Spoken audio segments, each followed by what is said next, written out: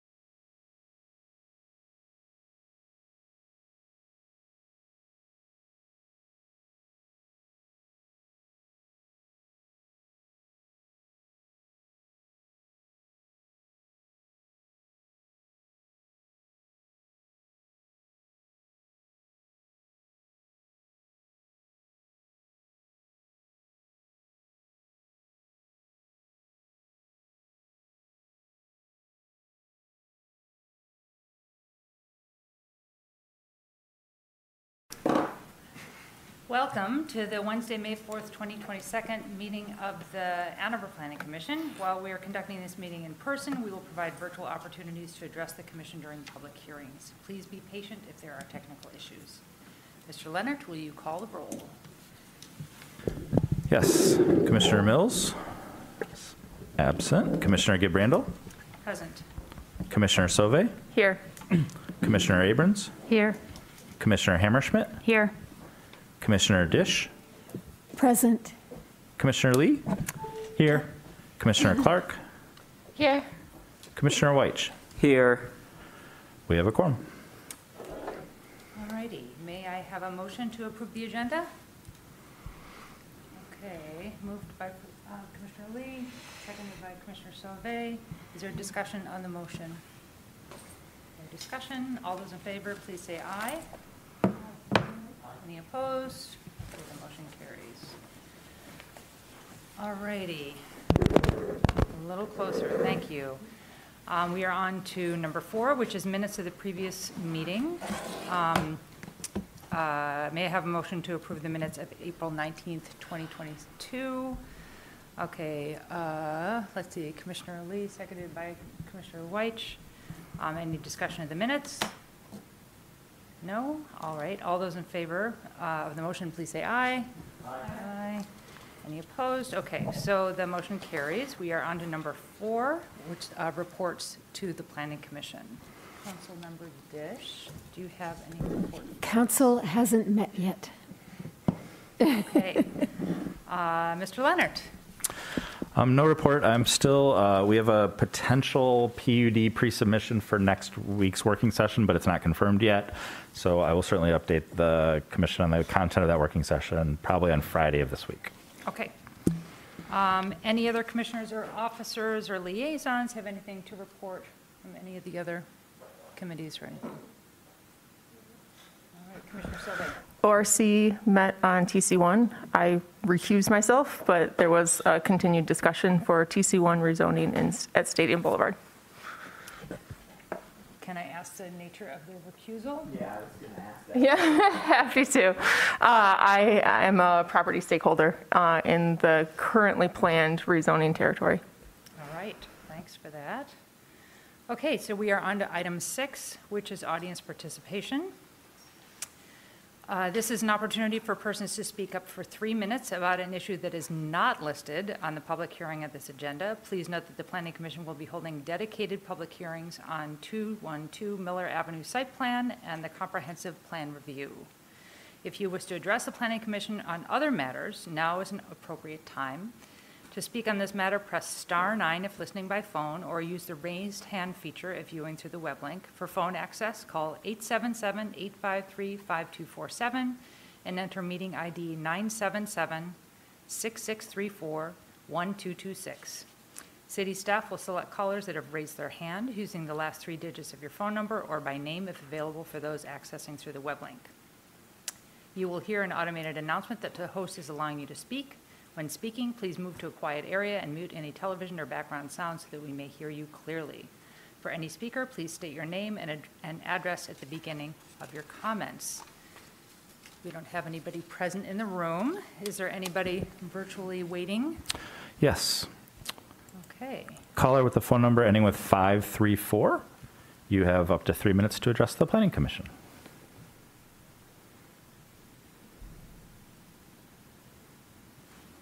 Good evening. This is Tom Stalbert calling from Lower Town in Ann Arbor. Later on tonight, we're going to talk about the comprehensive plan.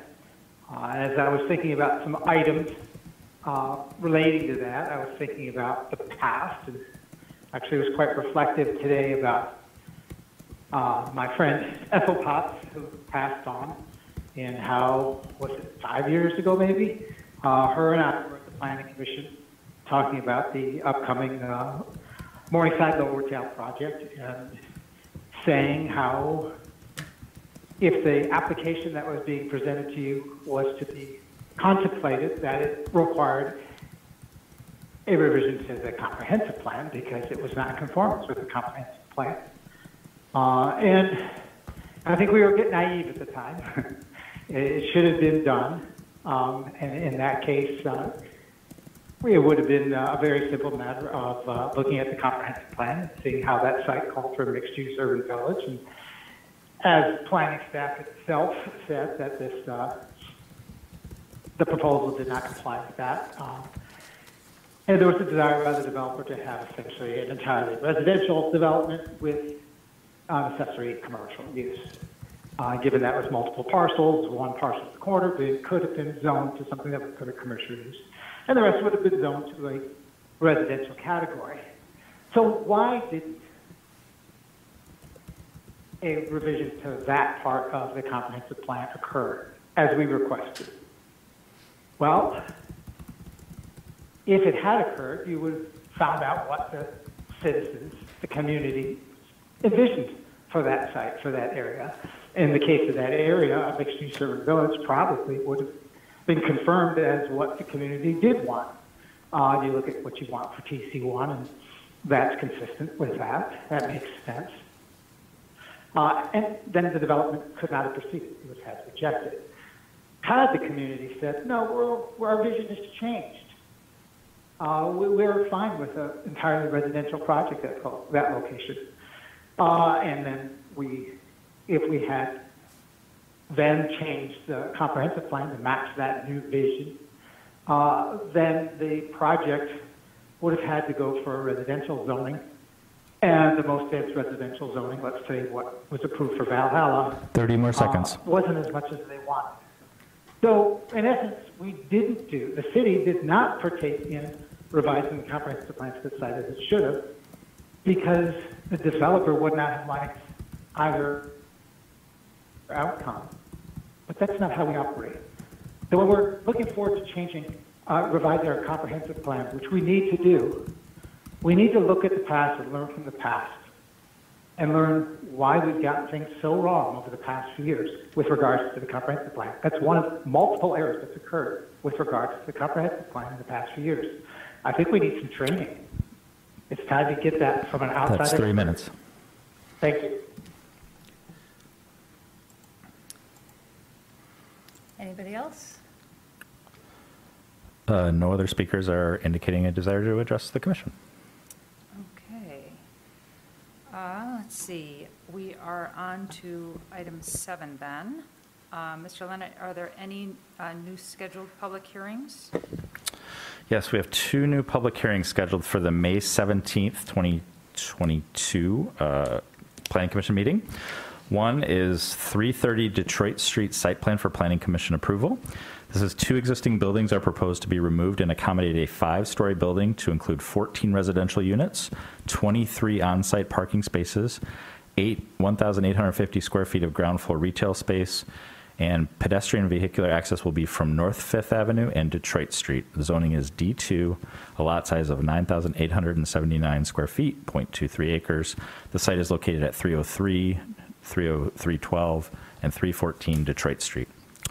The second new public hearing is proposed amendments to the Ann Arbor City Code, Chapter 55, Unified Development Code, to Sections 5.16.1a, residential occupancy, Section 5.16.2a and b, adult daycare center, child care center, 5.16.3j, outdoor recreation, 5.16.3p, transit corridor development, 5.16.4b, nonprofit corporations, 5.16.6c, drive-through facilities, 5.16.6g, group daycare home, and Section 5.19 parking standards are being considered to eliminate minimum parking requirements for all uses, eliminate or consolidate some parking use categories, eliminate the option for off-site bicycle parking, change the weight limit for vehicles parked in driveways, and simplify the requirements for electrical vehicle parking, and change, reformat, and include the TC1 district in the special parking district regulations.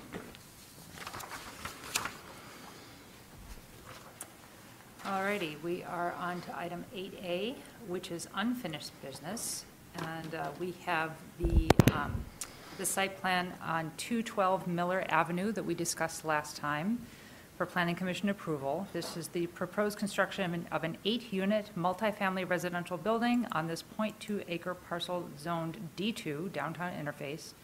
This item was postponed from the previous meeting, and we have up to 10 minutes for a petitioner presentation.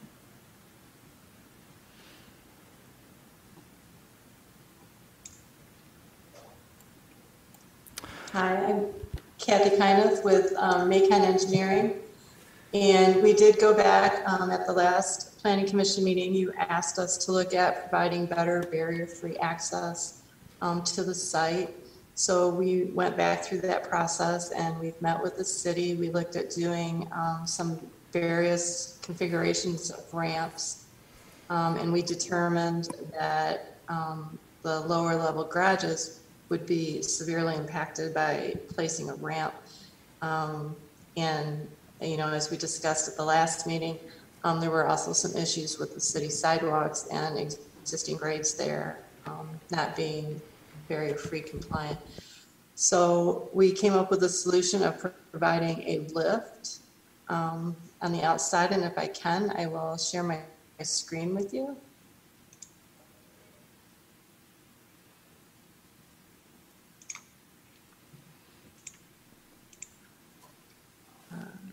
Can you see that? Not yet. No? There we How go. about now? Yep. Okay.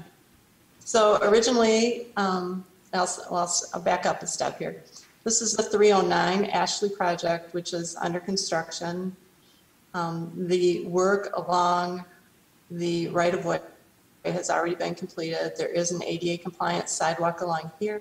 There's a door back here where my cursor is pointing, and this existing sidewalk that was installed with the 309 Ashley project is a barrier-free ADA compliant sidewalk. So what we're proposing to do is to use this area and grant a pedestrian access between the two properties, which would allow people to use the existing sidewalk come up this sidewalk that's on the 309 Ashley property, and then access a proposed lift that we are looking to put in this area. Originally we had the steps here, we moved the steps over to the east. And we think that that's the best solution to provide the barrier-free access from the public right-of-way up to this patio area where the entrances and the courtyard are to the 212 Miller project. And I will leave it at that unless Tom has anything he would like to add. No, thank you, Kathy. That pretty much sums up what we looked at over the last 2 weeks. Thank you. Mr. Khan, would you like to give a staff presentation? Yes. What I wanted to add to Kathy's presentation is that we did put together a meeting amongst a number of city staff members, as well as the petitioner, the architect, and the civil engineer. And city staff all supported the proposed lift as a apparently viable solution to creating a safer non-motorized access to the east side of the site. So staff at this point continues to recommend approval of the site plan project. Okay, thank you. So now we are on to the public hearing. This is an opportunity for persons to speak up to 3 minutes about the proposed 212 Miller site plan. If you wish to address the Planning Commission on this item, press *9 if listening by phone, or use the raised hand feature if viewing through the web link. For phone access, call 877-853-5247 and enter meeting ID 977-6634-1226. City staff will select callers that have raised their hand using the last 3 digits of your phone number or by name if available for those accessing through the web link. You will hear an automated announcement that the host is allowing you to speak. When speaking, please move to a quiet area and mute any television or background sounds so that we may hear you clearly. For any speaker, please state your name and address at the beginning of your comments. First, is anyone present that would like to address the Planning Commission on this topic? Don't see anybody in the room. Mr. Leonard, any speakers that are waiting in the queue online? No speakers have indicated a desire to address the commission on this item. Okay, I will close the public hearing then and read the proposed motion. The Ann Arbor City Planning Commission hereby approves the 212 Miller site plan, inclusive of layout amendments dated 4/22/22, as it complies with all applicable local, state, and federal ordinances, standards, and regulations, and it will not cause a public or private nuisance. Moved by Commissioner Dish, seconded by Commissioner Lee. Discussion of the proposed motions.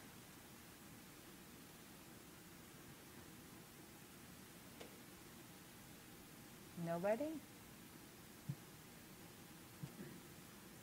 Commissioner Lee.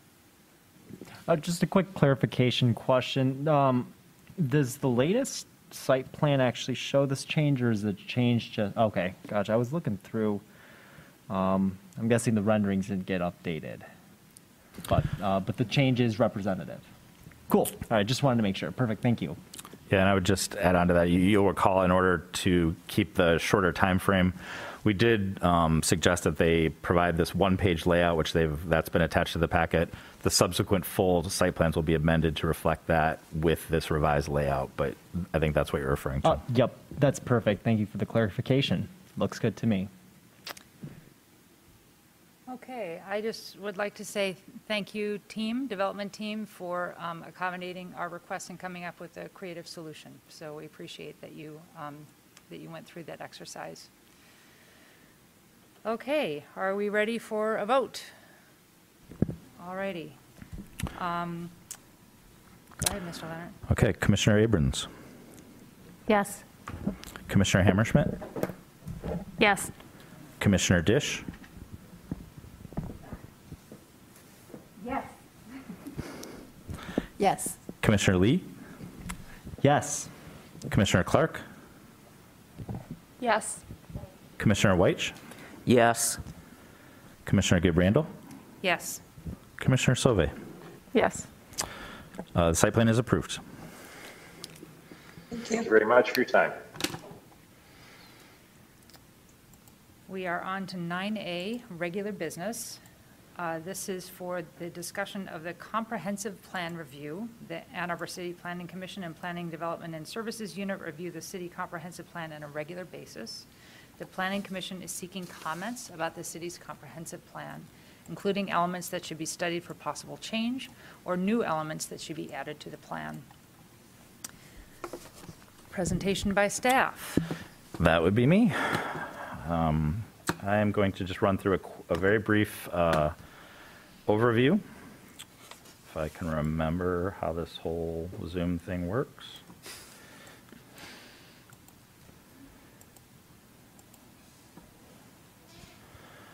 Okay. As Commissioner Gibrandal indicated, this is kicking off a look at the city's comprehensive plan. Just a reminder of the framework about why we plan.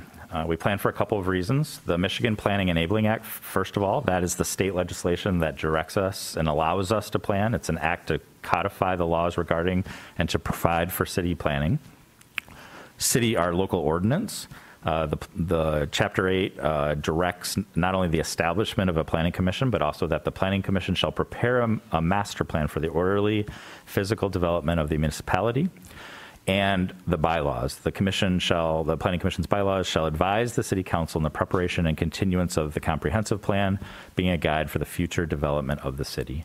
But more importantly, the comprehensive plan is the guide designed to help us create a vision of what we want to be. How do we want the city to change? How do we want it to evolve? What is our vision for what the city looks like on the long-term horizon? There are a couple of terms that are referenced already in this presentation and that you'll see over the time. First is master plan and comprehensive plan. The Planning Commission has already started this process, but as you'll note from the previous slide, state legislation refers to master plan. Many of our documents are entitled master plan. However, the term master may evoke slavery, it may invoke paternalism, it may invoke a finality that suggests that things are set in stone and not to evolve. So for those reasons, the Planning Commission and staff are moving towards an evolution of using the term comprehensive plan rather than master plan. There's no specific reason that the term master plan has to be used as a term, despite its reference in legislation. But I will confess that over 20 plus years of doing this work, it's still at times finding myself tripping up and switching my terminology. But that's the aspiration that I'd like us to consider moving forward. What is the city's plan? The city's plan, in our case, is actually 8 documents. Some communities have a single document. We don't. We have 8 documents. These documents collectively comprise our comprehensive plan for the city. These 8 documents collectively set the policy guidance that the Planning Commission, City Council, and our community utilize to understand what our vision is for the city. And that's a lot of pages. As a reminder, you've seen this before. Sometimes we talk about this in the context of development review. Right now we're talking about this in the context of the left side of this graphic. The comprehensive planning process is the widest opportunity for community engagement. It's the widest opportunity to set the topic areas and aspirations and exploration of how we want our community to evolve. This is the sort of casting the widest net to figure out how we can identify and prioritize goals so that in the future we can set those strategies and implement those goals so that the subsequent development that we see is meeting the goals that we desire as a community. Review of the comprehensive plan happens through from a couple of points. Since 2008 and the adoption of the Michigan Planning Enabling Act, there is an expectation that communities will review the plan at least every 5 years. And then in your bylaws, it actually establishes a higher standard to review the plan on an annual basis. So this is an opportunity to be very big thinking, broadly thinking. I think you've seen some of the feedback already from communication that's been received in the packet, but this is an opportunity to really, we're not presenting changes to the plan at this point, but rather an opportunity for the public to come to you as the Planning Commission and say, the plan should be changed or it shouldn't be changed. What should it address? Are there ideas for what the process should look like? Are there ideas of what the product should look like? How would it be usable? How would it be functional? Are there particular areas of emphasis? How far ahead should we be looking? 20, 30, 50 years? And in fact, anything. Again, this is the opportunity for really the broadest opportunity for feedback and brainstorming as the city considers if to undertake this work and so in which direction. This isn't the only opportunity for that feedback. Planning at a2gov.org is always available to the community to provide feedback at any time as we move forward.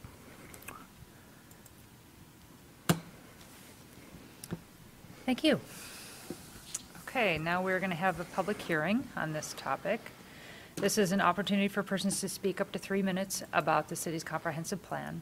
If you wish to address the Planning Commission on this item, press *9 if listening by phone, or use the raised hand feature if viewing through the web link.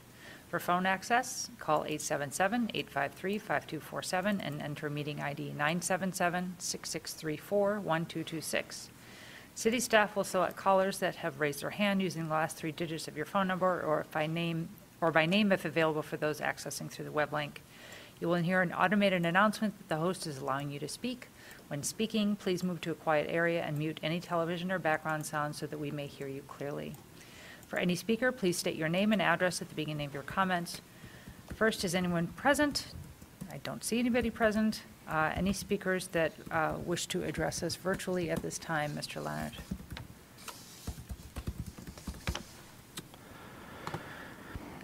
Not yet, but I would suggest we give it a minute. While we're waiting, we got quite a few emails and things like that too, so I hope people have had a chance to be able to look at those. Mr. Stolberg, you have 3 minutes to address the Planning Commission.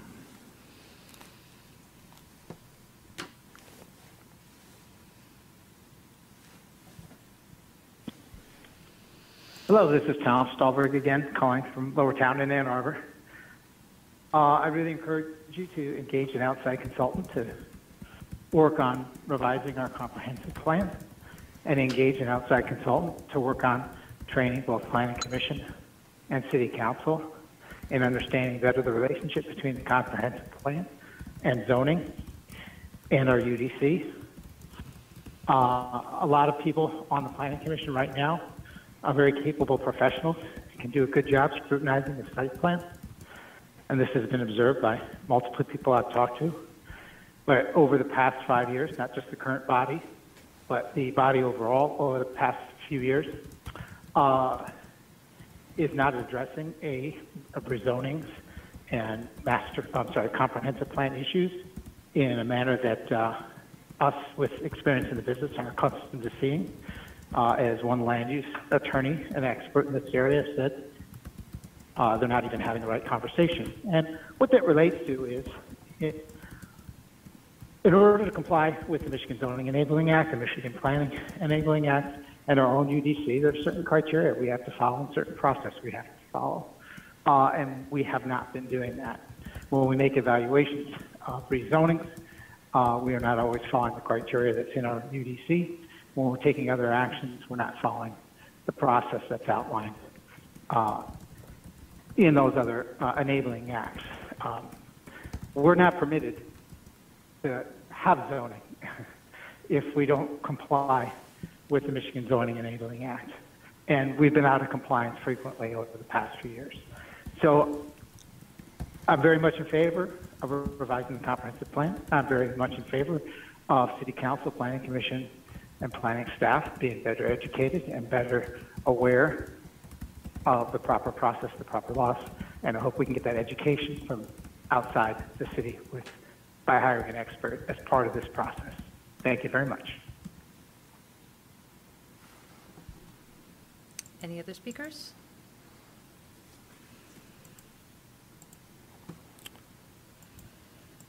Caller with the phone number ending with 464. You have 3 minutes to address the Planning Commission.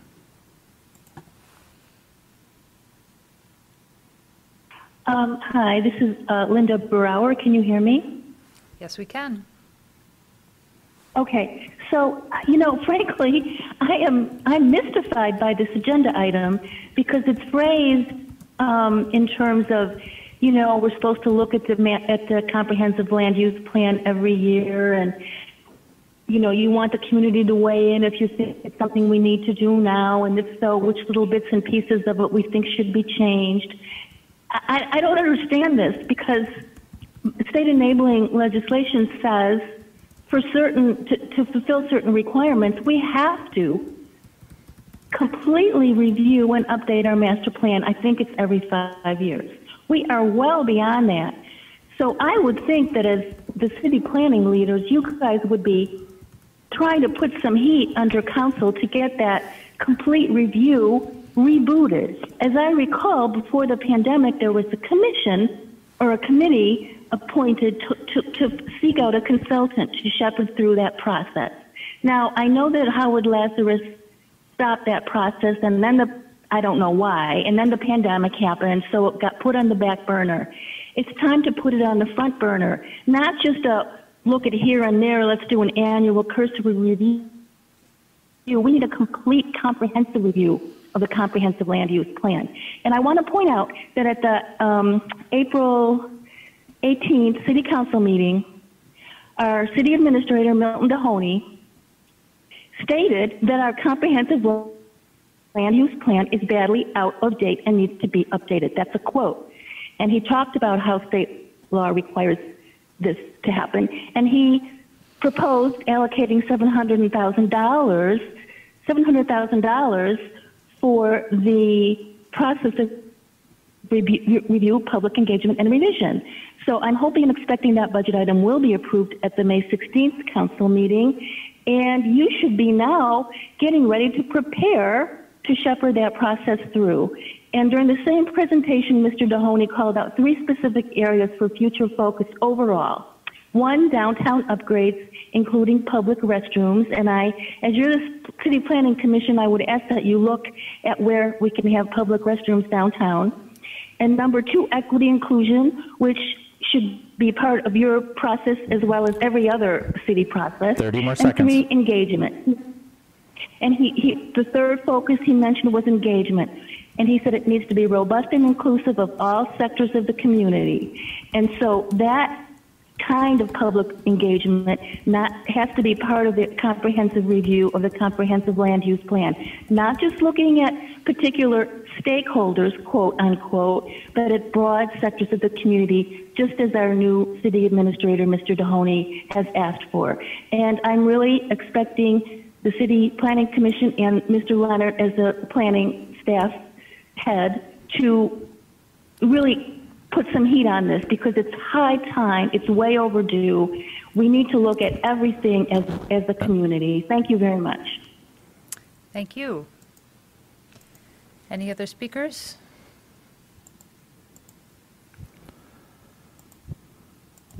Alex Lowe, you have 3 minutes to address the Planning Commission.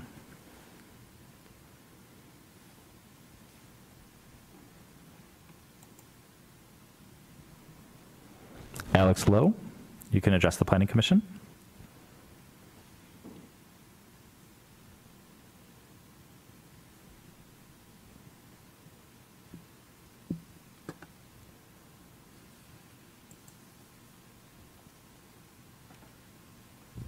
Alex Lowe.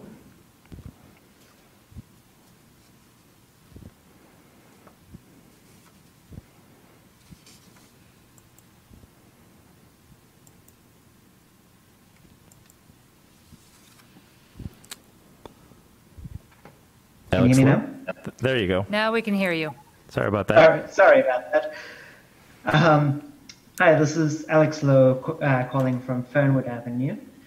I'm actually quite excited about the new comprehensive plan and options that we have for it.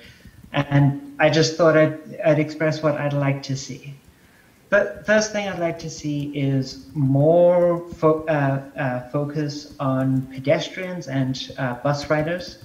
That includes things like if you've got a large development under proposal requiring cut-throughs so that people can access busways very easily. This goes really well with the TC1 zoning. Related to which I'd love to see more push from all parts of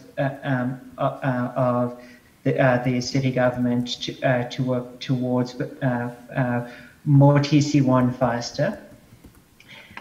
And I think it might be time to start considering in certain areas of the city some parking maximums. We desperately need more density in the city, so that we can allow more people to live in Ann Arbor. And in some places, what we're seeing is just huge swaths of parking outside of stores that even on Black Friday just never fill up beyond 30%, maybe 50%. So I'd love to see some action taken on that. Thank you. Thank you.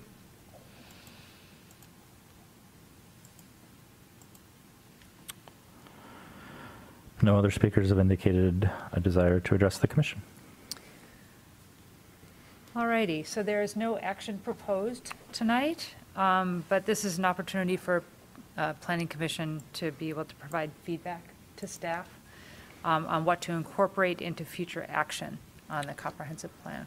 Yeah, and I can maybe just set the stage for that a little bit. So you heard some of this during public comment. The city administrator is proposing funds to assist the city in some comprehensive plan update process. That has not been adopted, but it will be considered, I think, at the second May meeting of the council. Accurately, we went through an RFP as well back in 2019, I believe. So from a staff perspective, I want to tell you what sort of my vision is for moving forward. I do think it's time to sort of revisit that comprehensive plan update that was started in 2019 and got a bit sidetracked by the pandemic. My vision would be to start working on a request for proposals in that regard. I think much of the request for proposals priorities that were established previously are still relevant. A more concentrated focus on climate change, a more concentrated focus on equity, a more concentrated focus on perhaps aging in place. And now we have the benefit of some more community conversation about some of these items, such as the A20 plan and other community conversations. So I envision, frankly, sort of dusting off that RFP, starting with where we are today with some updates, having an initial conversation with the master plan subcommittee of this group to get it into what I hope is a pretty final format, present it to the Planning Commission then for feedback, and then it'll sort of go away from the Planning Commission as hopefully the budget holds. We can start working on that. I do envision engaging a consultant to help with this, so we can start that process. Eventually, hopefully, successfully select a consultant and start the work of that process. So that's what I envision from a process perspective, either now or at the next meeting. This would be an opportunity if there are big picture aspects of that RFP that you think would be really important that perhaps weren't addressed last time. If any of those big topic areas that I just mentioned seem to be glaring blind spots for something that you want to see specifically addressed, provide that to me now, or even if you individually provide it to me as correspondence before the next meeting, or even after that, I can take that and start considering it in the context of that RFP. So I'll stop there. Again, this is an opportunity for the public to sort of provide their feedback to you. If you have thoughts now, things that you would really want to make sure that are emphasized in that RFP, I can take them now or in the future. Commissioner Dish? I'm not really sure how to word this, but I think it's distinct from equity, and I think that it has to do with updating the comprehensive master plan with a view to understanding, with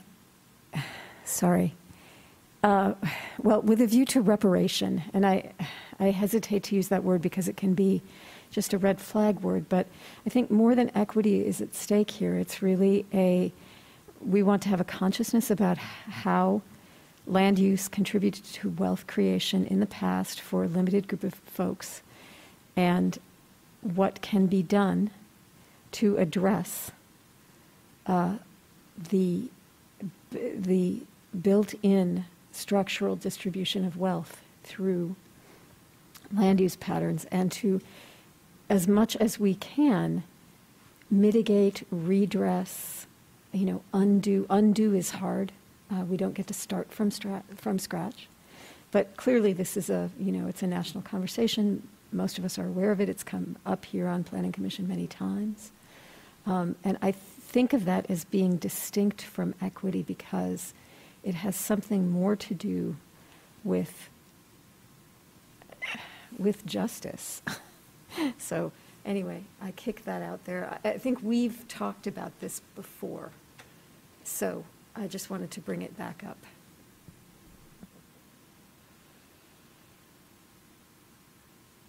Commissioner Hammerschmidt. Are we able to see that RFP at some point soon to be able to make comments on it? Okay. I agree with what Commissioner Dish was saying. To the extent that we talk about equity and racial justice, both, I think that's really important. I think it would be good to see the RFP. Another thought I had was, coming out of COVID, public health is sort of another umbrella where we can, that climate change impacts health, equity impacts health. What was the other thing? Oh, aging in place. So that's a frame that I know a lot of other cities, Las Vegas just did. They adopted a new comprehensive plan, and health sort of was a frame for that. I think that'll depend what consultant we pick, but that could be something, if that's something that we think would work as a frame, maybe that gets worked into the RFP. I don't know, but yeah, I kind of want to, at some point, would like to see the RFP that we used last time to be able to. Yeah, I can share it, but let me just give maybe a quick high-level overview of the content now, a little bit more than what I did before. So the original RFP started with a conversation with the community about values. I envision this to be a bit of a less so about what are our visions for being where we want to be, but more as a set of filters that we could apply when we were facing a difficult discussion through the evolution of the comprehensive plan. When we were facing something that there were maybe multiple viewpoints, a set of values that we could go to and say, how would it further these values to perhaps help us resolve conflicts in that process? The second piece was community engagement, that it was going to be expansive and successful to make sure that we were getting to everyone. It included even aspiring community members as part of that conversation instead of just community members. And we've specifically emphasized community engagement as your proposal should reflect that as a primary proportion of cost and work because it's so foundational to the process. We suggested consolidation. Right now we have 8 plans. The original RFP set a target of a maximum of 100 pages. I will tell you that even in the preliminary conversations that was really appealing to some people, and it was really scary to some people because we have thousands of pages of policy, and I think that there's a fear of what gets lost in that. But I think it doesn't have to be 100 pages, but having to read 8 documents to establish what the community's vision is, I think is also not ideal. Land use. identify a future land use plan that addresses goals of the city, including projected or desired population growth. The original target was 2050 and beyond. Trying to perhaps think about less of a future land use map that is very referential to our current zoning pattern, and more of a future land use map that might, similar to those values, provide a framework for how proposals could be evaluated. I think that's a fundamental component of our community conversation. Do we want to preserve our existing land use pattern, or do we want to find ways that it can evolve? Then we talked about focus areas, aging in place, perhaps updating our design guidelines that are used in our downtown districts. We started having conversations about applying those elsewhere. How does it interact with the University of Michigan plan? We will not be planning on university property, but how are we thinking about their long-term evolution? And then a very specific and effective implementation strategy for us to take those visions, move forward. That's an addition. Those are the things beyond the focus on equity and climate change that I had previously addressed. So I'll share this as well, but that's a more comprehensive picture of what was in the original RFP. That's super helpful, which brings up a couple other questions for me. One of the things I was going to ask anyway is that you talked about the consolidation. So you showed the pictures of the 8 different plans. So, we just adopted a transportation plan, the A20 plan. And then you showed the land use element. So are you seeing that this is an update to that? Are we trying to eliminate some of those other plans? We're not going to eliminate a transportation plan that we just adopted. So, and there's the pros plan for parks. No, is this kind of going to take those plans and incorporate them within this document so that you wouldn't have to read those others to get a general idea? Or how are you envisioning that? I think it's a great question. Some of them I think are well suited to consolidation. I would say things like our natural features master plan, our downtown plan, our land use plan, and the sustainability framework. Those are all citywide or very fairly wide geographies that I think would be well suited for a single consolidation. Plans such as the transportation plan, the tree line master plan, and the pros plan. The pros plan gets updated on a sort of a little bit tighter timeline. I feel less strongly about those. I would say generally, 4 documents is still an awful lot, but there might be some logic in keeping some of those. Yeah. So I don't envision all of them being consolidated, but I don't know that I would start off with that assumption. It might be worth at least the exploration about how far could we go. Okay. And the last thing, I think, you talked about values and you talked about focus areas, and I feel like they could be one and the same. So I think we need to absolutely set focus areas initially, but if I'm assuming that the consultant would sort of go through we all sitting at this table are saying equity and justice has to be a focus area. When we get out into the community, when the consultant gets out into the community, maybe they'll hear something vastly different. I mean, there's going to be some sort of discussion. If we say these are certain focus areas that we want and that's not what comes out in community conversations, there will be adjustments. I can't imagine that the ones that we've said would not be. But, I also don't want to be premature in saying before we even have community conversations, we've decided that these are the focus areas, if that makes any sense. I don't think we're doing that, but well, that community engagement plan, I think, has to be sort of designed to make sure that input is all reciprocal. Yeah, I mean, I think that's. I'm not worried about that. For example, our city council has set some policy directions. That's, for example, carbon neutrality is something that this board struggles with on a project-by-project basis. Our legislative body has declared that as a goal. And so including that as a focus area seems pretty comfortable to me. Justice and equity seems like a fairly comfortable component to put in there as a priority. Perhaps things like, when you're posing that question, I think about aging in place. we have an aging population like everybody else, but a lot of the things that are good for aging in place are good for everybody across the community. So maybe it doesn't need to be framed in that way. So, but I also think that there's some logic in trying to be specific in what we're asking for so that we get the best partnership and assistance in getting there. So I think to keep it too open to say, let's wait till the community engagement process is resolved before we know what those focus areas are, that's probably too late. But I hear what you're saying. We need to build in the ability to sort of reset and make sure that they are reflective of what we're hearing. Yeah, I mean, I totally agree with all that. I think it's just, I think there's this rhetoric that's like, well, why should I participate if they've already decided? Yeah. Commissioner Sauvé. Hybrid.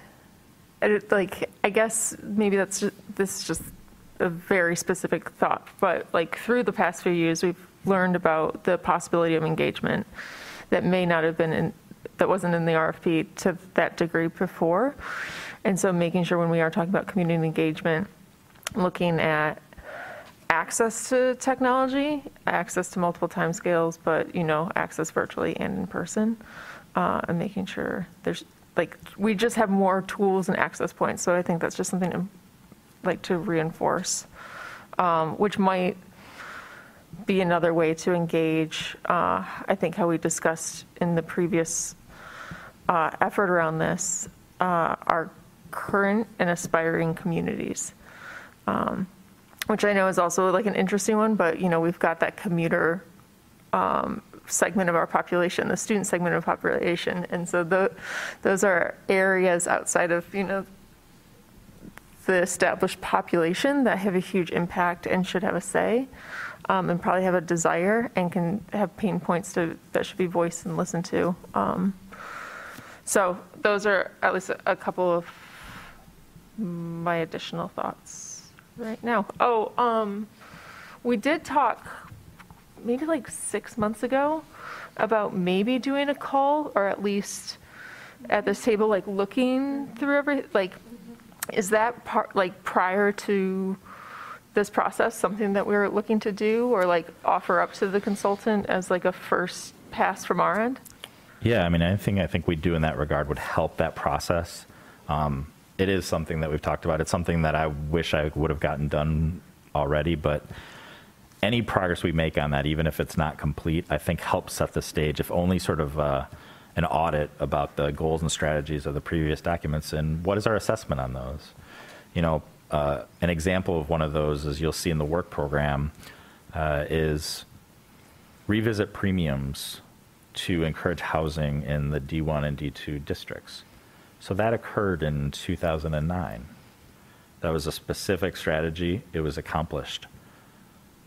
5 years ago, I probably would have said, check, we don't need to do that. But here we are now revisiting that. It's still reflective of that same strategy. So, but yeah, the short answer is I think that would be work that would be well done, well timed to be doing now as we're gearing up to a contractual relationship with a consultant.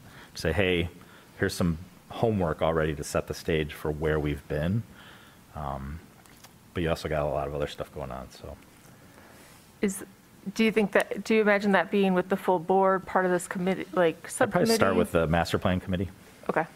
And then for timeline, I'm assuming that we're trying to get to a contract starting with the fiscal year, or? Yeah, if the funds are awarded, they wouldn't be available until July.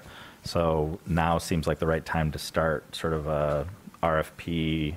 I don't know exactly when that procurement process will start, if we'll start it actually in July, but the time seems right to start getting organized so that once that hits, we're either well underway or maybe even close to a selection process. Yeah.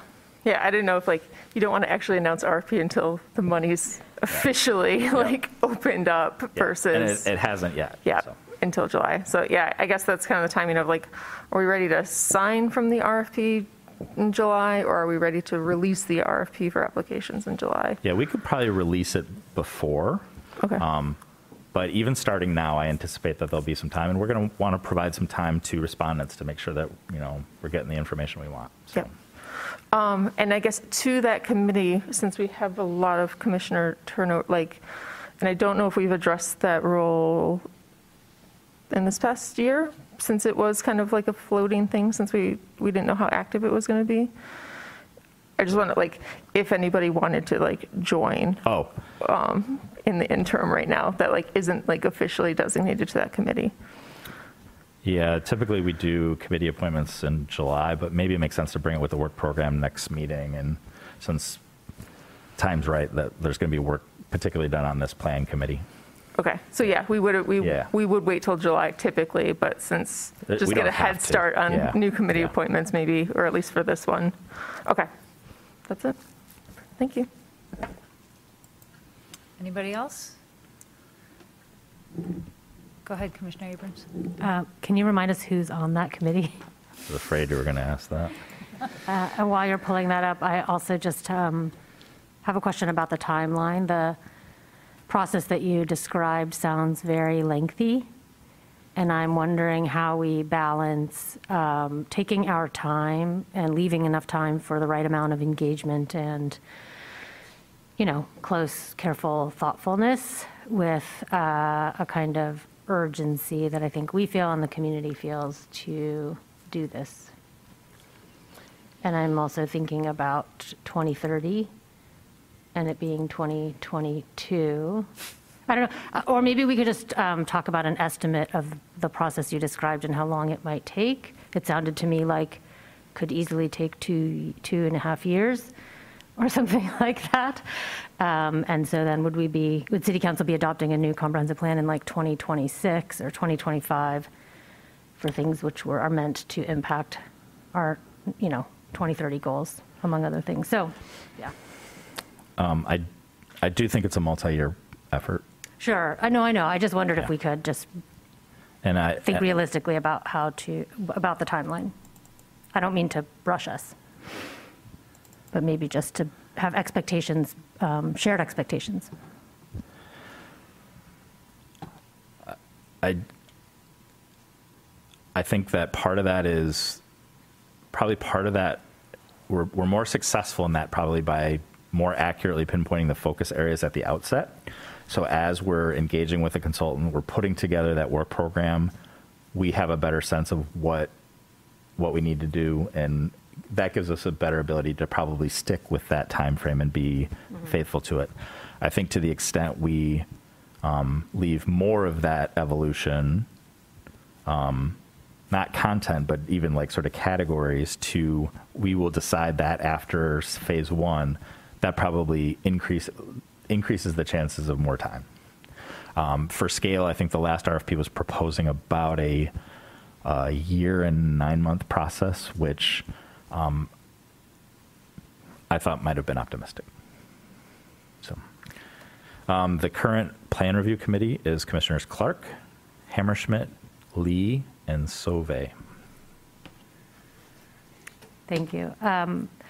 Is there, what would be the standard practice in terms of, I'm trying to figure out how to say this. So there was a consultant who had been engaged, and that contract was terminated due to COVID? No. It was never executed. It was never executed. Yeah, we had, so as a reminder to new commissioners, when we started this process in 2019, we actually formed an advisory committee. Each ward nominated a resident from their ward, as well as the mayor, and then we had some city staff as well. We went through that group, did the review of proposals, shortlisted them for interviews, conducted the interviews, and then came to a recommendation that was never approved by City Council. So that was. Is there any possibility of having that time and labor be part of this process, or are we starting from scratch required? I don't think we're starting from scratch because we have that RFP as a good foundation already. I think that it does warrant going through the process again. Part of that is firms deciding what their capacity is timing-wise, and we are going to have some minor adjustments to that RFP. We have the A20 plan now. We didn't have that before. Previously, we said climate change should be more front and center. Now we have some more specific recommendations. I think more of the questions now is how do we want to pull that document into our land use framework? So, so the short of it is I don't think that there's much recycling that work, but at the same time, I don't know that we need to go through that same process again. Commissioner Hammerschmidt. Do you mean the same process you mean with the community? Correct. Okay, I was going to ask about, so you're envisioning the selection process is going to be comprised of staff? I don't know yet, Okay. but probably something different than it was before. It was a really robust process. We Yeah. got a lot of feedback, but one of the things that was interesting with that is because for whatever reason that construction, we started having a lot of discussions about content and what might end up in the planning process versus sort of just getting to that process. So I don't know, you know, again, very interesting conversations, really compelling, passionate conversations, but it wasn't necessarily always the best path towards getting us into the work of actually turning the switch and starting to actually incorporate some of those ideas or test them. So, so there'd probably be some combination, I'm guessing, of commissioners and staff. Yeah. Ultimately, it's a city council awards the contract, but I don't have it sort of exactly mapped out yet, but not the same process as last time. I wouldn't recommend that. That makes sense to me. Commissioner Lee. Thank you. I kind of voicing everyone else's discussions. I think it's important for us to clarify the deliverable and timeline of things, just to be able to have a pretty broad understanding of, you know, what are expectations of timing, as well as the deliverable. Are we combining? Are we reducing? Are we enhancing some of these different plans? I know each one of these have had incredible amounts of feedback, inclusion, research. So the thought of combining would be, you know, have to be a pretty rigorous process.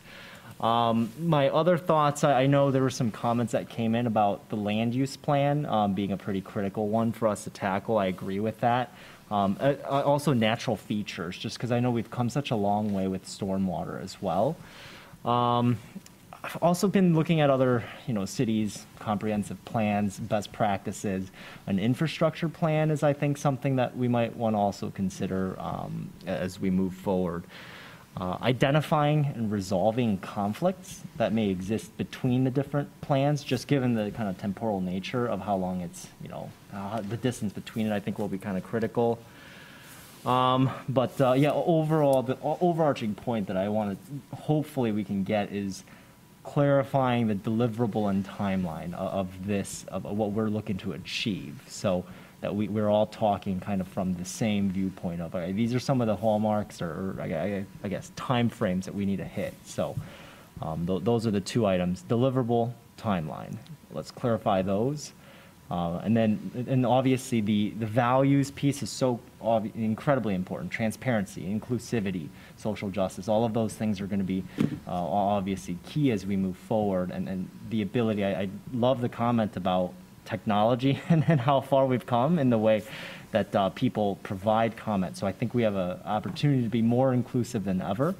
But just wanted to bring up at least these points of resolve conflicts that exist within plans, and let's clarify what are we what's the deliverable of, like, what's the composition of that comprehensive plan going to look like at the onset, without compromising all of the underlying work that's been done to, you know, get us to where we are. So just getting a clearer sense of that, I think, will help a lot of people to conceptualize what this process will look like. Thank you.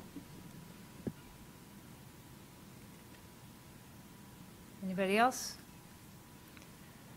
I would just like to get a little bit more clarification. I'm not on the committee. I'm not asking to be on the committee for this, but I'm just wondering how you see the interface between the larger planning commission and the subcommittee. Is it that something that's going to sort of come up in a somewhat regular basis in our working sessions, or do you see them being pretty separate? I'm just curious, because I would definitely like to be able to weigh in every once in a while, but I don't have the bandwidth for it either to be able to be on it. So. Yeah, I don't know. It could happen in a lot of different ways. Initially, I think that I would envision that the subcommittee would help, as like ORC does, they help staff present a better product to the full commission. So the committee wouldn't have any action. They would be an extension of the staff in that case, sort of playing that interloper role between what we put on paper and them saying, I think the commission's going to be more responsive to this approach. And so then that would come to the full commission. I would envision at some point, I think it would be great to have the planning commission say and take action to say, yes, this RFP represents our desire for how this process should look and the product that we want and the areas of focus. I think that's important. That's an important endorsement because you are the body that ultimately has to create this document and present it to the city council. Then the next phase of that would be determining how we want to involve the planning commission with selection.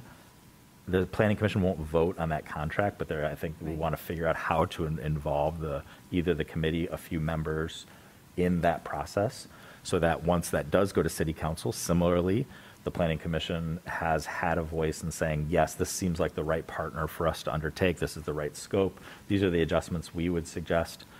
So that's presented to city council. And then if that is enacted, then it's probably the next phase is what's in that work plan? What groups are we creating? Are we creating a steering committee? Are we creating many steering committee? Are we creating focus groups?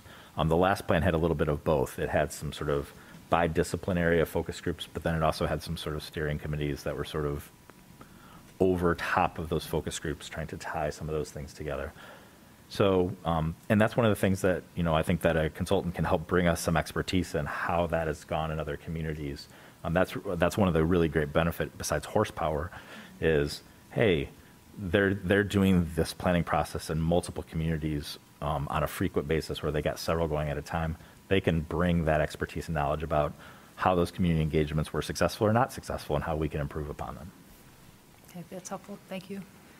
I guess one other thing I'd like to say too is the whole idea of aspiring people in Ann Arbor. And I have teenagers, and I just noticed that their views are really different than a lot of the things that we hear here for our public comment. And, they're the future. I would love it if my kids could afford to live here. I don't know that they will be able to. But I think it would be interesting to engage, like, some people in our local high schools or things like that about, like, this is really, we're planning for the future. These are the people that we hope can live here, the people that grew up here that actually could have a chance to live here too. So I'd like to think about that in a slightly broader way because I think they are very unlikely to show up to our typical meetings. And I think that they do have an important voice. So I guess I would just add that in terms of how to think about engagement as well within this, that, I think there are lots of places where kids and students are corralled, where we could actually get their feedback and not ask them to show up to an evening meeting or something like that. And I think that there's a lot of things that they have a stake in with this. So I'm sure they're at least watching Mom on TV. I don't know. Yeah, right.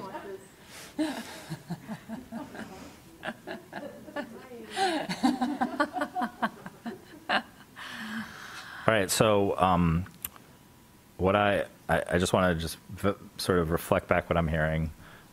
It sounds like the commission is of a similar mind as I am. Probably a good starting point is a similar RFP as we did before.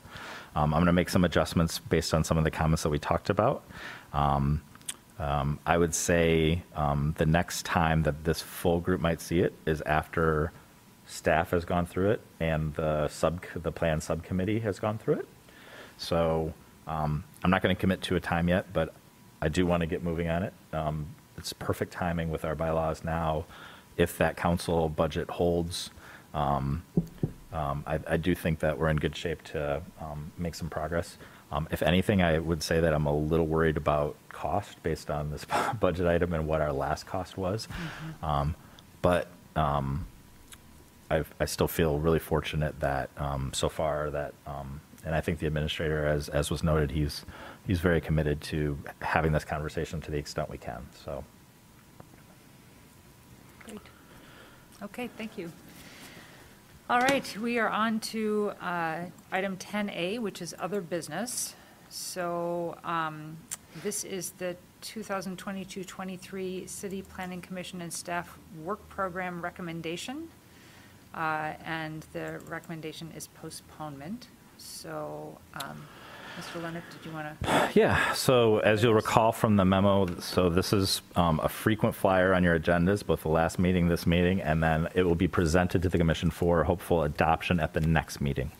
So after the public hearing we just held, after this conversation about the plan, this is an opportunity for you to say, I like this, I don't like it, we should reprioritize things.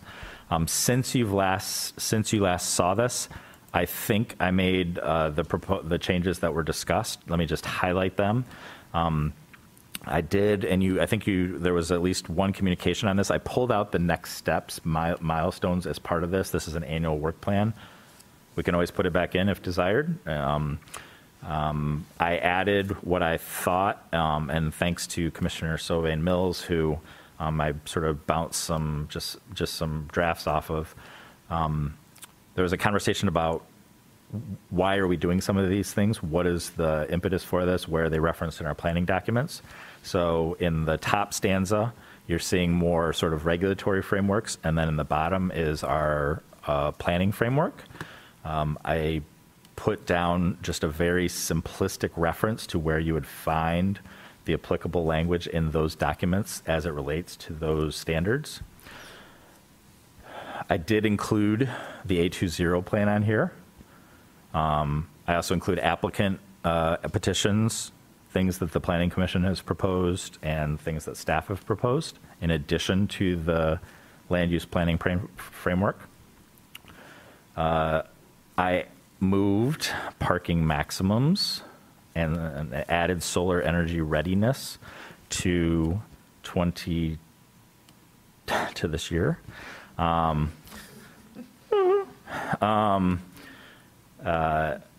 As was discussed, another item that was discussed was mixed-use neighborhoods, 20-minute neighborhoods, providing other types of uses in perhaps residential neighborhoods to reduce trips. That has been added to 2023. Missing middle, R4C, and residential district infill has also been added to 2023. Other than that, you'll still see the TC1 by corridor by year. You'll still see the laundry list of sort of things we might get to in the future. Again, this is just another touch point. Hopefully it's getting closer to what's comfortable for the commission. This 2022 is a little intimidating to me, but just to be clear, I'm happy to shoot for the moon, and we'll see what we can get done. Any discussion? Commissioner Sauvé. Thank you for adding that. If you want to look at it. With those references, in terms of the work plan for 2022 and just the previous discussion, the transportation plan recommends parking maximums in transit corridors, which we've done. You will reconsider them next meeting.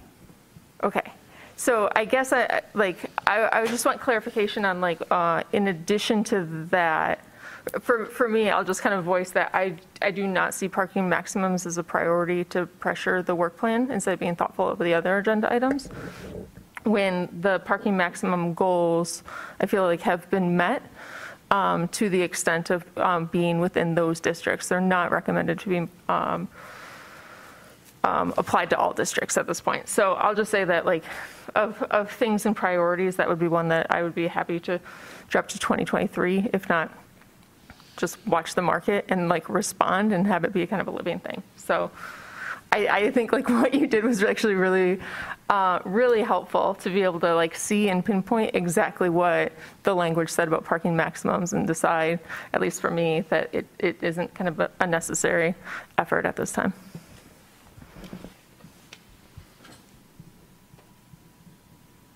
Any other comments?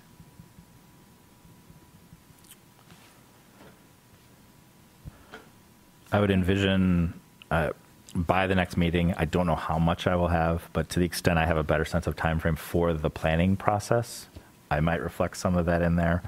But I as a caveat, I don't envision that those timelines have to be in here. I really envision this to be this is the big thing that goes on the bulletin board. There's a lot of work that happens with each one of these that we can talk about timeframes, and I'm happy to develop other products. So just over the coming weeks before that adoption, if it's something that you feel is important to incorporate, we can look at it. But I really wanted to start with the list, and just keep us hopefully disciplined on these things. The other challenging thing will be if things come up. If for some reason council asks us to look at something. In the past, we've sort of put a placeholder for that there, but that hasn't happened with the same frequency over the last year that it probably did the prior couple of years. So I'm okay with it at how it is. Commissioner White. So looking at the work plan, in particular, the Delta changes, is my understanding correct that the comprehensive plan review process won't touch the UDC? That's correct. So in terms of this lead of the changes in UDC, one of the things that I was hoping for was sort of some consolidations of overlaps in some of the zoning. Does this incorporate that, or is it being kicked out separately as like the R4C at the bottom of 2023 and then into 2024? So the idea would be we would like take a meeting and everyone brings the thing they want to get rid of in the UDC. And then we hash it out, put it on a board, and then we come to some consensus, and then we vote things out of the UDC. Or is your plan, staff's going to bring recommendations to planning, as Alexis has already done, and then we say yes or no to those types of things? So it can happen either way. Well, if I could, how are you imagining it in the work plan? So right now in this work program, I'm not imagining a lot of capacity for adding new things. So if that is something that the Planning Commission is desirous to say, that there might be things that are not reflected on this list that you'd like to tackle more quickly. In that case, I would suggest we define and name it, and we add it to this year, and then we move something else off. Maybe it's parking maximums, maybe it's something else, or move something back. I guess because I don't want to be out of line, that is to say, this is the process. This is exactly the process. You're not out of line. I understand that I'm not out of line in this part of the conversation, but when I start directing staff work, that's where I feel like it's out of line. So if the idea was, hey, I've looked at the UDC, we can get rid of like 40 of these restrictions, which would, help us with lot sizes and non-conforming lots and would allow for height restrictions to be removed and stuff like that. I imagine that's going to generate some kind of staff work. And then you're going to say, okay, we can either do these 40 things you just brought to us, or we can do the things that are on the work plan that I've already created for you. So what I'm asking is, given that you're the person who brings the plan to us and then we give you feedback, how did you imagine that going? Did you imagine that being a part of this year's work plan at all? And so you just say no. Yeah. Okay. It's not part of this work plan, but it could be. Like one of the things I know you're agreeable, and I appreciate that. Yeah. But I want to be clear. It's the Planning Commission. That's why this is here. It is for you to direct my work, and so it is for you to tell me of these things, which are the things that are most important to the Planning Commission, and if And I would say that, like, it depends. If you want to eliminate, if that conversation is let's eliminate lot sizes and all dimensional requirements in all districts, that's a big conversation. Sure. That I'd probably say, like, we probably need to move 3 or 4 of these things off at least to have that conversation. If we have that conversation, it's more focused. It might be 1. But if that's a conversation, I think that's my point is let's name it. Let's commit the resources to having that conversation to see what that looks like, or just put a placeholder on there. And even if we have to limit it, even if that list is 30, and I say let's start with these 5. Sure. That's at least prioritizing that conversation in the context of all these other things that the commission has already talked about. Right. So I think in my mind, I was waiting for the invitation of the review of the UDC for things we could just consolidate. And it doesn't seem like that's on the horizon explicitly. Yeah. It's being picked up in the R4C conversation. It's being picked up in the missing middle. It's being picked up in things that Alexis identifies and brings to us. But there's not a blanket conversation where we look at the UDC and we say, there's a lot in here that doesn't really need to be in here. You know, like, I didn't know that in the UDC is the restriction of unrelated people inside the living thing. That was surprising to me because I just read about that in Kansas and I was like, I thought we got rid of that.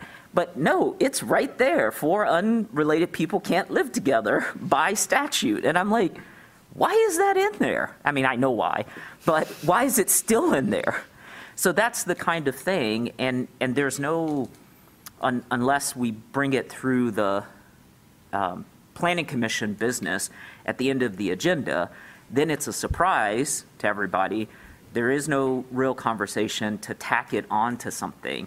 And that's what I'm really asking is, what's the process for us to have that level of conversation? Because we've identified, hey, this shouldn't be here, but there's not a clear path for how are we going to talk about it? What are the implications? What does it mean for staff time?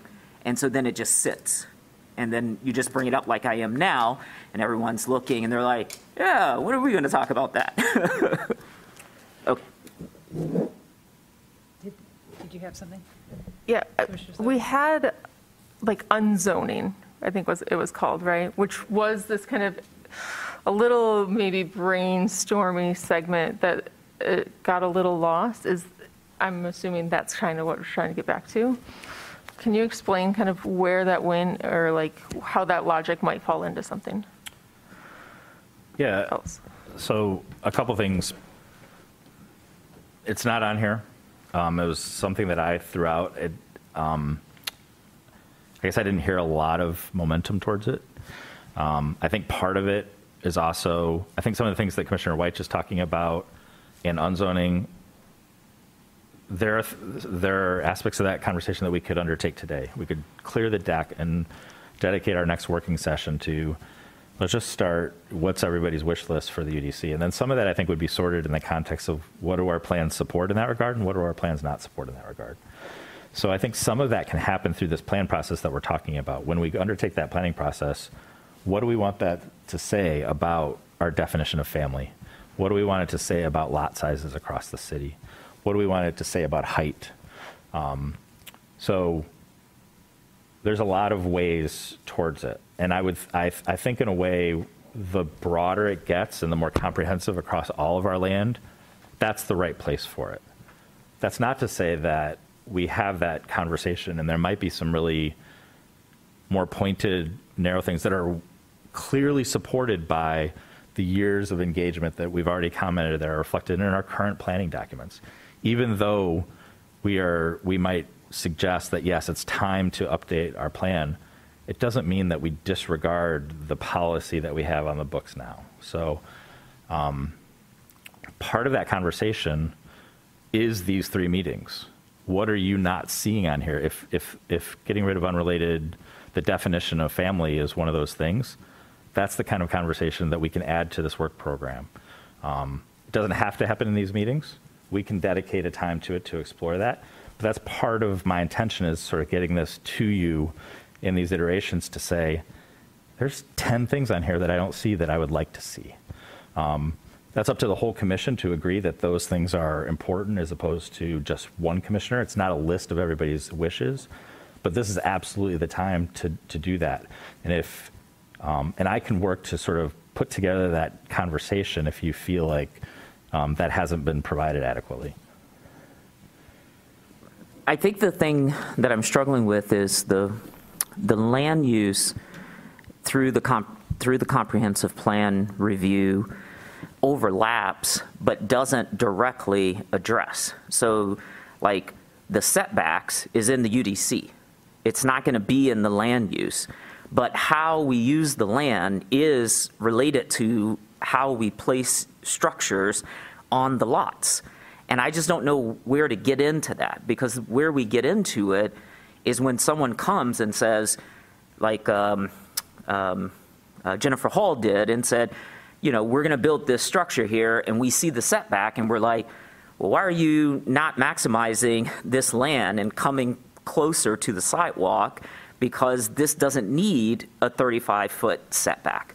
And so then it feels like it's incremental, whereas we had that conversation about that one lot, and we're like, well, if we just change it by 5 feet, we should be able to get more in, and you sort of looked at the plots, and Alexis weighed in, and all of that. And so it's just like, I just don't know where to bring that. So if you're saying let's dedicate a working session to unzoning, then it would just be helpful to A, know when we can do that, B, figure out if there's some interface with staff so that I can ask the question before the meeting about, like, hey, if I propose a change to setback from 35 to 12, what's that going to do across the city, you know, in terms of lots, so that we don't have that argument, not the argument, but that discussion where you could say, well, Donnell, let's look at these original plottings and how that all lays itself out. So that's all, because I just don't want to feel like it's coming out of left field and you've got this work plan and you're like, gosh, we're getting close, but we keep getting tripped up on these small places. So I like your idea of let's have a unplanning working session where we all like pick 5 things in the UDC we want to see go, and we just bring them and, like Survivor, just vote them out of the UDC. Exactly. Because I think there's some things about that I'm learning about our land use that restricts certain things. And, you know, I even asked you the question about setback, and it was like, where is it? And you're like, it's at the property line. And I'm like, okay, but here are 3 things. Tell me exactly where this becomes an issue. And then we have all those non-conforming units or, you know, uses throughout the city. And so it's like, how do we just sort of, you know, I think it was Jane Henry's comment tonight that just sort of said something about that, to just say, like, how do we just skip it in the code and just say, we're just going to accept this as a new non-conforming district as opposed to trying to do it incrementally. So that's all. And the only opportunity to have this conversation because of the Open Meetings Act and how we can use email is here at the table, and then our meeting is at 11 and everyone's like, oh, fun conversation, but I would like to go to bed.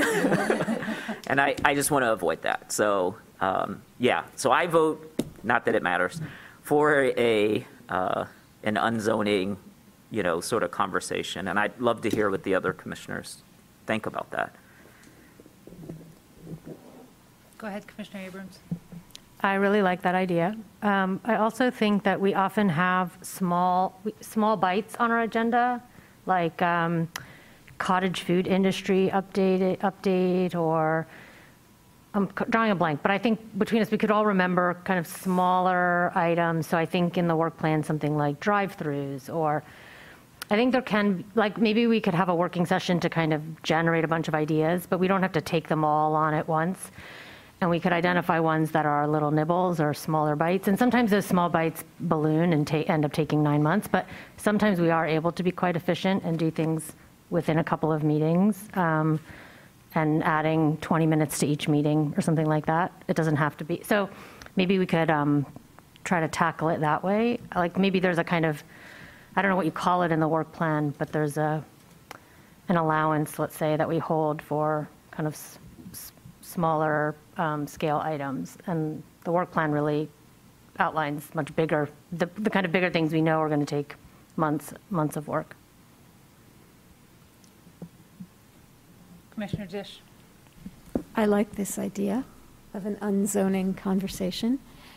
As often when there's a potluck or even a reverse potluck, I'm a little daunted that my offering may not be very good, because the idea of reading through the UDC and figuring out what I want to strike, that feels like more than a weekend's homework. But it does seem to me that a number of things have come up.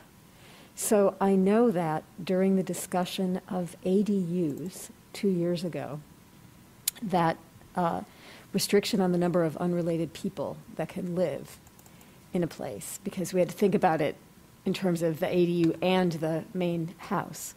So that has come up, and there seems to be an appetite to think about what purpose that is serving and what sorts of normative household forms it is enforcing. And so that would be something that I think we've already talked about.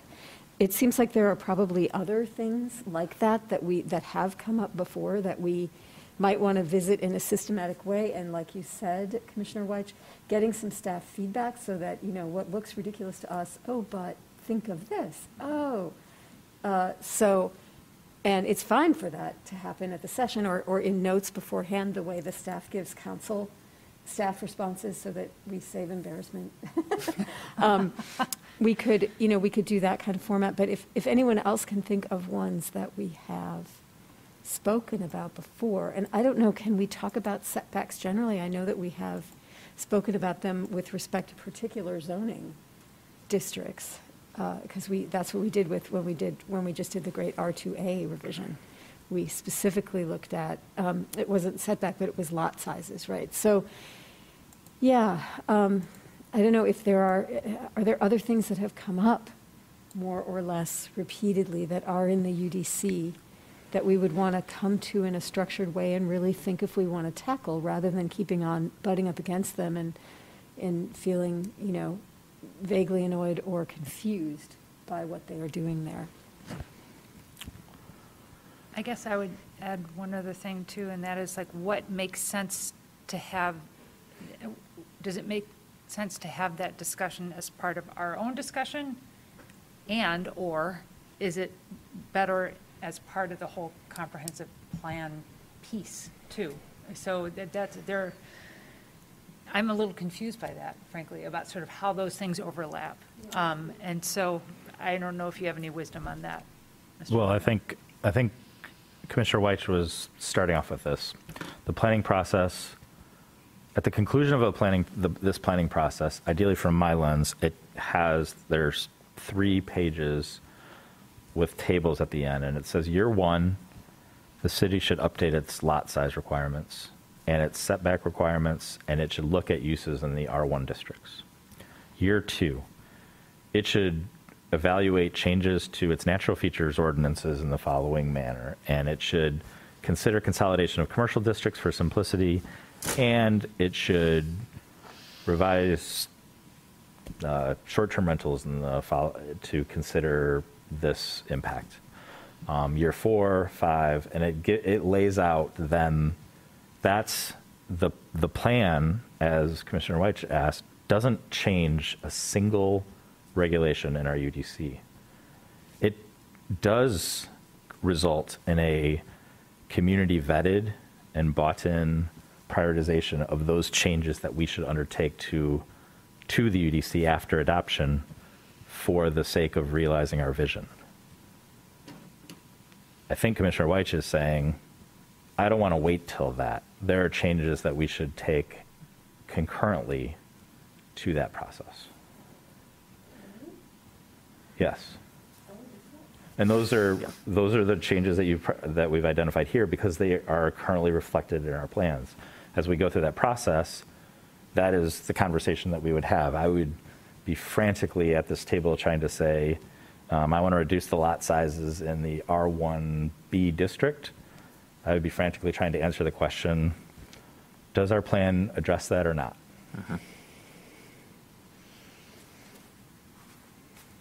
Commissioner Sauvé? I guess, like, I support, maybe I didn't say it when it was on the page loud enough before it fell off the page, the unzoning. But I am kind of imagining a structure where through a working session brainstorm, we discover things that might fall into the Charlie Delta category, and then other things that get their own line item, right? Like that there's 2 tiers of this work to be done, and some things might be less impactful and BO single, correct? Correct. And so this feels like a bigger conversation than parking maximums, but like unzoning before parking maximums, and then at least we get the first round of things out to figure out what needs to map out into this list, and what then becomes maybe in the future list rolling into, you know, I guess whatever, all the minor changes. And so when it kind of comes up again in staff tasks, they're like, oh, there's actually this pile down here. So I would support that. I'm not sure. Maybe that's for like the next meeting. If you're starting to look at time, look what an unzoning working session might be. At least to kind of have dedicated discussion to it, to build the framework instead of make the decisions at that one, to start doing the ordinance work. Just for a reference point, over the last 10 years, the city has, on average, adopted 4 UDC amendments per year.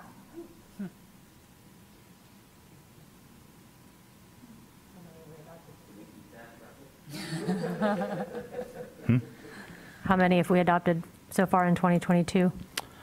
I don't know that yet. I mean, I just haven't done that data. So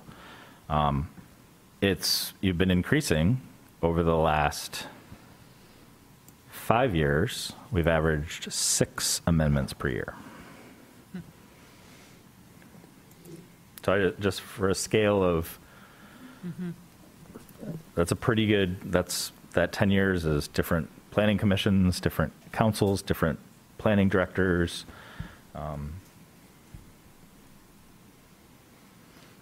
Yeah, so I really appreciate this part of the conversation, because for me, the disconnect is between the UDC and the comprehensive plan.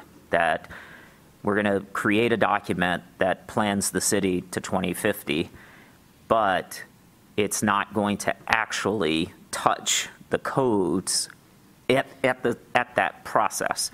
And I think that's the piece when I'm talking to people in the community, that there's that disconnect of like, oh, how are we actually going to do the missing middle if we don't actually change the UDC? So we can say we want to build these sort of neighborhoods that are more walkable or more livable, or where people can age in place, but then it pushes the UDC to have to change to reflect that. And there's not a straight line, or I shouldn't say it as declarative as that. There doesn't seem to be a straight line all the way from the land use to how it's going to change in the UDC. It feels like it's going to happen, but it happens in stages, it happens incrementally, it happens along this kind of path. And as we've already identified, there's some things that I think we've already noted, like, oh, do we really need to have this? And if we do need to have it, it may inform the consultant's work around the comprehensive plan. And so if we can't adopt 15 revisions to the UDC, because that's unprecedented and would cause a lot of concern for folks, we could cue that up to the consultant to say, as you're building out our land use, these are the changes we need to see reflected in the UDC so that we can accomplish this vision of aging in place, this vision of a walkable neighborhood. And just the idea of having, you know, in our neighborhood in Lawton, there's all these roads, but there's not enough sidewalks that get you out of the neighborhood. So even if you want to get out of the neighborhood, you have to walk all the way up to Scioto Church before you can go. And it's like, where does that come into the land use map, where we like cut through two people's yards and we create an easement and we put a sidewalk there so that they could get out to get to Main Street, so that they can go to Bushes without having to walk a half a mile to get out of the neighborhood. And so those are the kinds of things that I'm looking at as I bike around the city, as I walk every day through the city, to try to say, like, how do I get to my library from my house, right? And how do I cut over and so forth. So those are the sort of unzoning things that I was sort of trying to tee up. And I'm grateful that you're open to that. I think my specific question would be, let's say I have a list of things, 3 right now. Should I send that to you and then let you feedback, or does it go to the whole group because of open meetings? I just don't know what the protocol. Yes. So you can share it with the whole commission, or you can share it with me, and I'm going to share it with the whole commission. Okay, great. All right. But I'm not going to, but towards that end, any response I do to your questions is going to go to the whole commission. Right, which is fine, because that's what it has to happen. Yep. But I can just send it directly to you. Yep. Okay, thank you. I appreciate this time to have this conversation. Just don't ask Commissioner Lee, because I never return his calls. Commissioner Clark, did I see your hand up? Did I see your hand up or no? Yeah. Is it, Commissioner? Sure, of course. Yeah, so this is kind of like, I don't know what to call it, infill sidewalk projects, because I heard about that from people in Foxfire too, that their understanding was that when Foxfire was created, there were cut-throughs programmed, but they never got made. And that is not small, you know? If you have to go all the way out to Duvarin and then walk a while where there's no sidewalk and the traffic is going 65, and then cut in, I mean, that's crummy. That's not walkable at all. So that is a dimension of walkability that I don't think we've talked about a lot, and I really like that.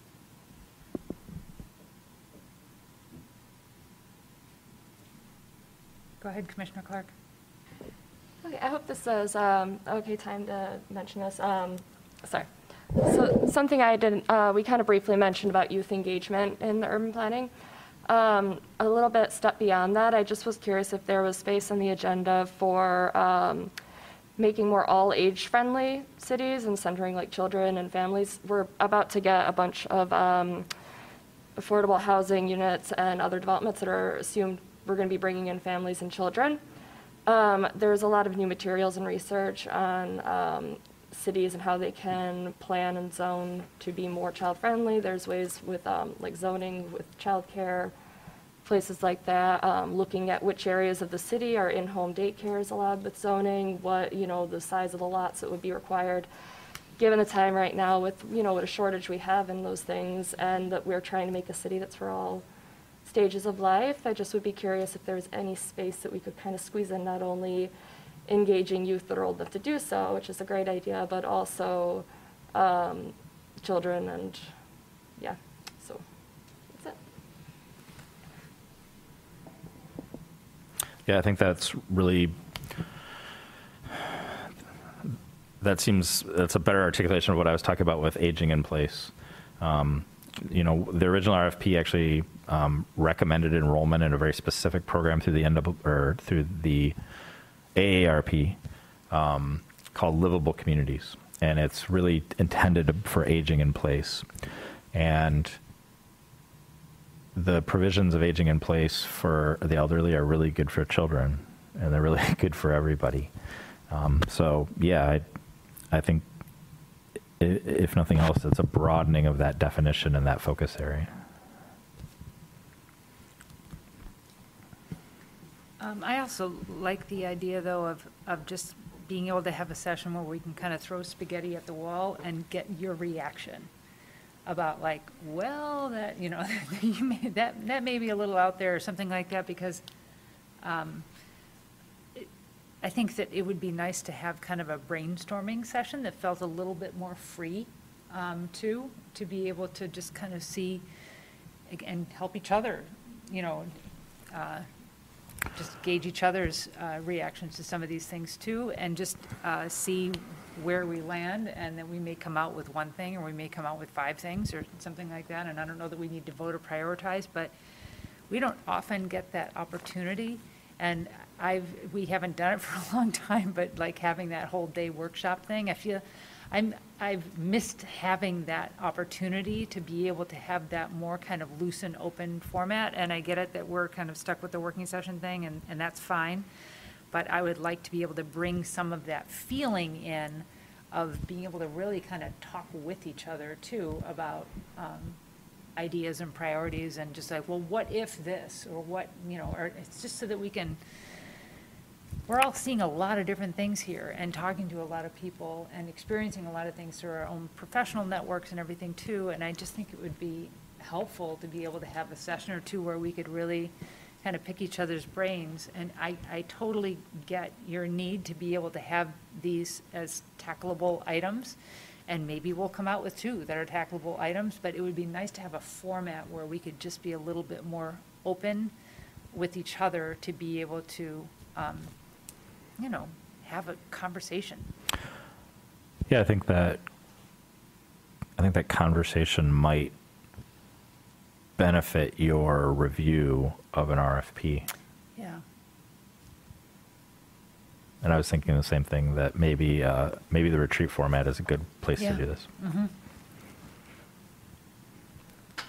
I'm just going to jump in and add to, I know you can't, probably, the research behind it, Alexis is really good at, explaining where the codes come from, but, for unrelated persons, it can be because you can have a dozen unrelated persons living together in a basement in unsafe conditions, sort of thing, right? So, worst case scenario, and typically a historic moment tips the scales to requiring a code. And, I can't pull every precedent, but it's helpful sometimes to situate why codes might be couched, in health, safety, and welfare, but have other sort of impacts to opportunities of living and things like that. So, I think if we can also, set that conversation that way, so we can maybe, I don't know if it's a 2-part then, that we raise the question of why is this? This feels, and then we send you back with some homework to explain why it is, so that we feel more comfortable with what's still on the books that we might not want to pursue, right? We're oh, now that we actually know its kind of purpose in the UDC, we feel more comfortable with its reasoning. Yeah, I'm sensitive to that. I think my initial thought is I would bring a bunch of staff, and I would try to provide that framework sort of in real time to the greatest extent we can. At the same time, I sometimes, as much as I wish I weren't this way, sometimes I think me and bureaucracies can be we can gravitate towards it's always been this way because of X, Y, or Z. And so I do wonder about whether there's just some value in really just finding the right line between trying to answer those questions, but being clear, taking a step back from advocating. For example, the definition of family has a very impactful history across the whole state. Our definition of family, to my understanding, is sort of the court case that establishes a reasonable balance of being able to limit the number of people that can occupy a dwelling unit so that you might not get unsafe impacts. I am guessing part of it, frankly, came from student encroachment into neighborhoods as well. Without that, there would be the provision to any home would then potentially could be occupied by a much higher number of people, because going from a 4-bedroom in an R4C versus a dedicated home. So I'm guessing there was a lot of public policy discussions. It makes me nervous to adjust that because I know it's been vetted and supported by the courts. But that's an example where I don't know if that's the right thing for that conversation. Just because of all that doesn't mean it's not worth revisiting. So, so I appreciate that. I don't know the answer. I sort of feel like it's somewhere between us trying to provide some color commentary, but but still writing it down to see where we go with it. Yeah, I totally agree. Like, it's not to just like remove things from the list, but also it might be more about defining the terminology instead of just removing the line item sort of thing when we understand the purpose behind it. And actually, there's like purpose and there's impact, and those can be two different things. And to have the conversation of what both of those are might steer us in a better direction of the way to change that policy. So that's right, like poking holes in it, you know, in the best and the worst case scenario, I think is the best way to get to good policy. And it's, from some of the research I did for the Housing and Human Services Advisory Board Commission, in 99 years, we've gone from 7 pages of regulations to like 340 pages of regulations. So when you're talking about there's a moment in history, or that's exactly what happens. There's all these moments, and over that time period, whether it's marijuana facilities or short-term rentals or accessory structures or you name it, there's these moments in time where we say, well, how do we want to respond to this? And that results in that drastic increase in regulations, all coming from very good policy discussions and thoughtful discussions and debates at the time, but collectively they can have a big weight on a site. Mm-hmm. And times change, too. Anybody else? Okay, so we are at item 11, audience participation. One more opportunity for persons to speak up to 3 minutes about any item of interest. If you wish to address the Planning Commission at this time, press *9 if listening by phone, or use the raise hand feature if viewing through the web link. For phone access, call 877-853-5247 and enter meeting ID 977-6634-1226. City staff will select callers that have raised their hand using the last 3 digits of your phone number or by name if available for those accessing through the web link. You will hear an automated announcement that the host is allowing you to speak. When speaking, please move to a quiet area and mute any television or background sounds so that we may hear you clearly. For any speaker, please state your name and address at the beginning of your comments. Nobody's present here. Is there anybody in line virtually? There is. Kirk Westfall, you have 3 minutes to address the Planning Commission. Hi, good evening. Great discussion tonight. I unfortunately missed part of it at the beginning, but I really appreciated the conversation. The first thing that kind of struck me about thinking about the future comprehensive land use plan and the RFP and so on, which I hope some timetables can be put on, because that's, I think, a super important process. Made me wonder if folks had the opportunity to look at the sustainability framework, which is one of the elements of the comprehensive plan. It's a pretty short and readable document, and I'm curious to hear from folks like how the format of that, or sort of the broad values of that, would differ from your ideal comprehensive plan as a finished product. So I'd be curious to hear any observations about that. What else struck me about the conversation is it sounds like it might be helpful to have some clarity around what is and is not possible or advisable to do either before the comprehensive planning process takes place, next year or whenever, or at the end of that, which is going to be in a couple of years. My impression has always been that anything that touches like R1 or R4 has been assumed that it's going to wait for that process. I wish I was wrong.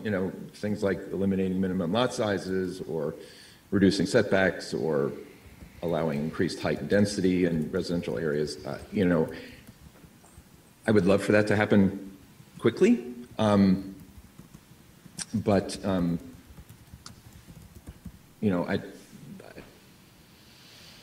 just in an effort to prevent any kind of wheel spinning with some of these work sessions, it would be good to get some clear guidance about what is and what isn't possible. To my knowledge, the R2 adjustments that were made have already been called out in plans, and that was sort of allowed from that standpoint. 30 more seconds. With regard to the work plan, I just want to, I hope you all would be able to read my lengthy email today at some point, but I really want to reinforce the importance of parking maximums. New studies have shown that parking maximums are 3 times more powerful than increasing transit service. Basically, if people don't have places to park, you attract non-drivers to live in your city. And on page 82 of the 820 plan, it calls for setting low parking maximums throughout the city, not just in downtown or. That's 3 minutes. Thank you.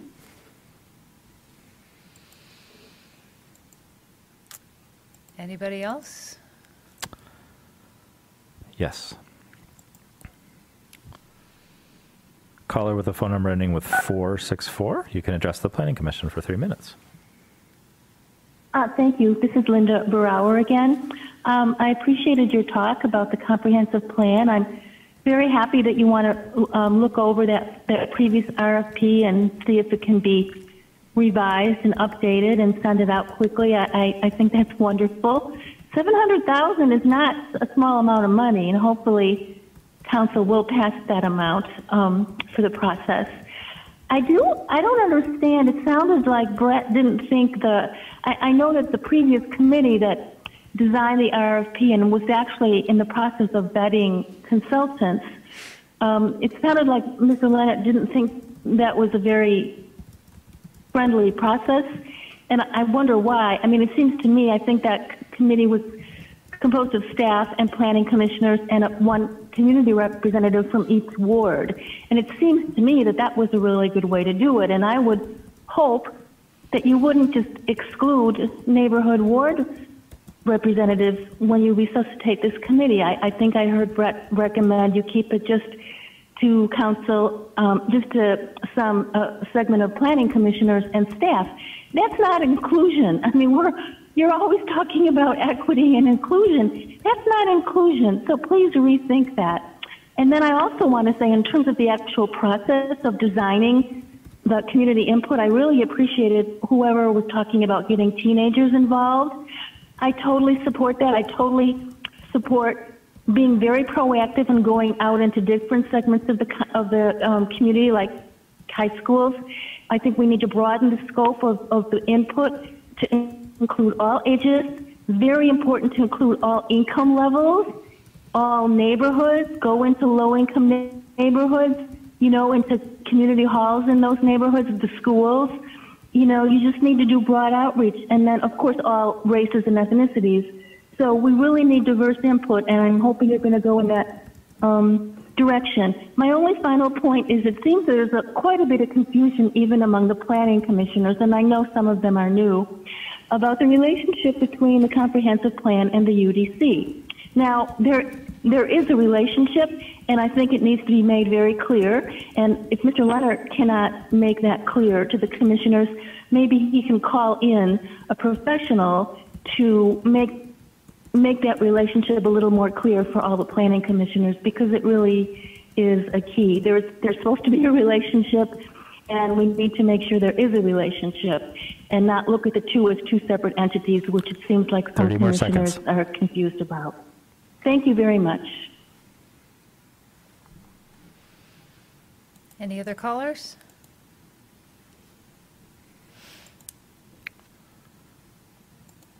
Adam Juszkiewicz, you have 3 minutes to address the Planning Commission. Hi, Adam Juszkiewicz here from the 4th Ward, 1430 Las Vegas Drive. I think it's a lot of good discussion. I just want to make sure the previous caller listed a bunch of different groups of people. I think it would be valuable to include input from renters in Ann Arbor, because that's a pretty large portion of our residents in the city. And I think we should make sure that they're included in any discussions that we have about land use. Thank you. Thank you. That is all. Okay. Any commission proposed business, or is that what we've been discussing for the, the last 45 minutes? Alrighty, then I think we are moving on to item 13, which is adjournment. Moved by Commissioner Dish, seconded by Commissioner Weich. We are adjourned. Thank you, Commissioner Gibrandal, for your fine leadership.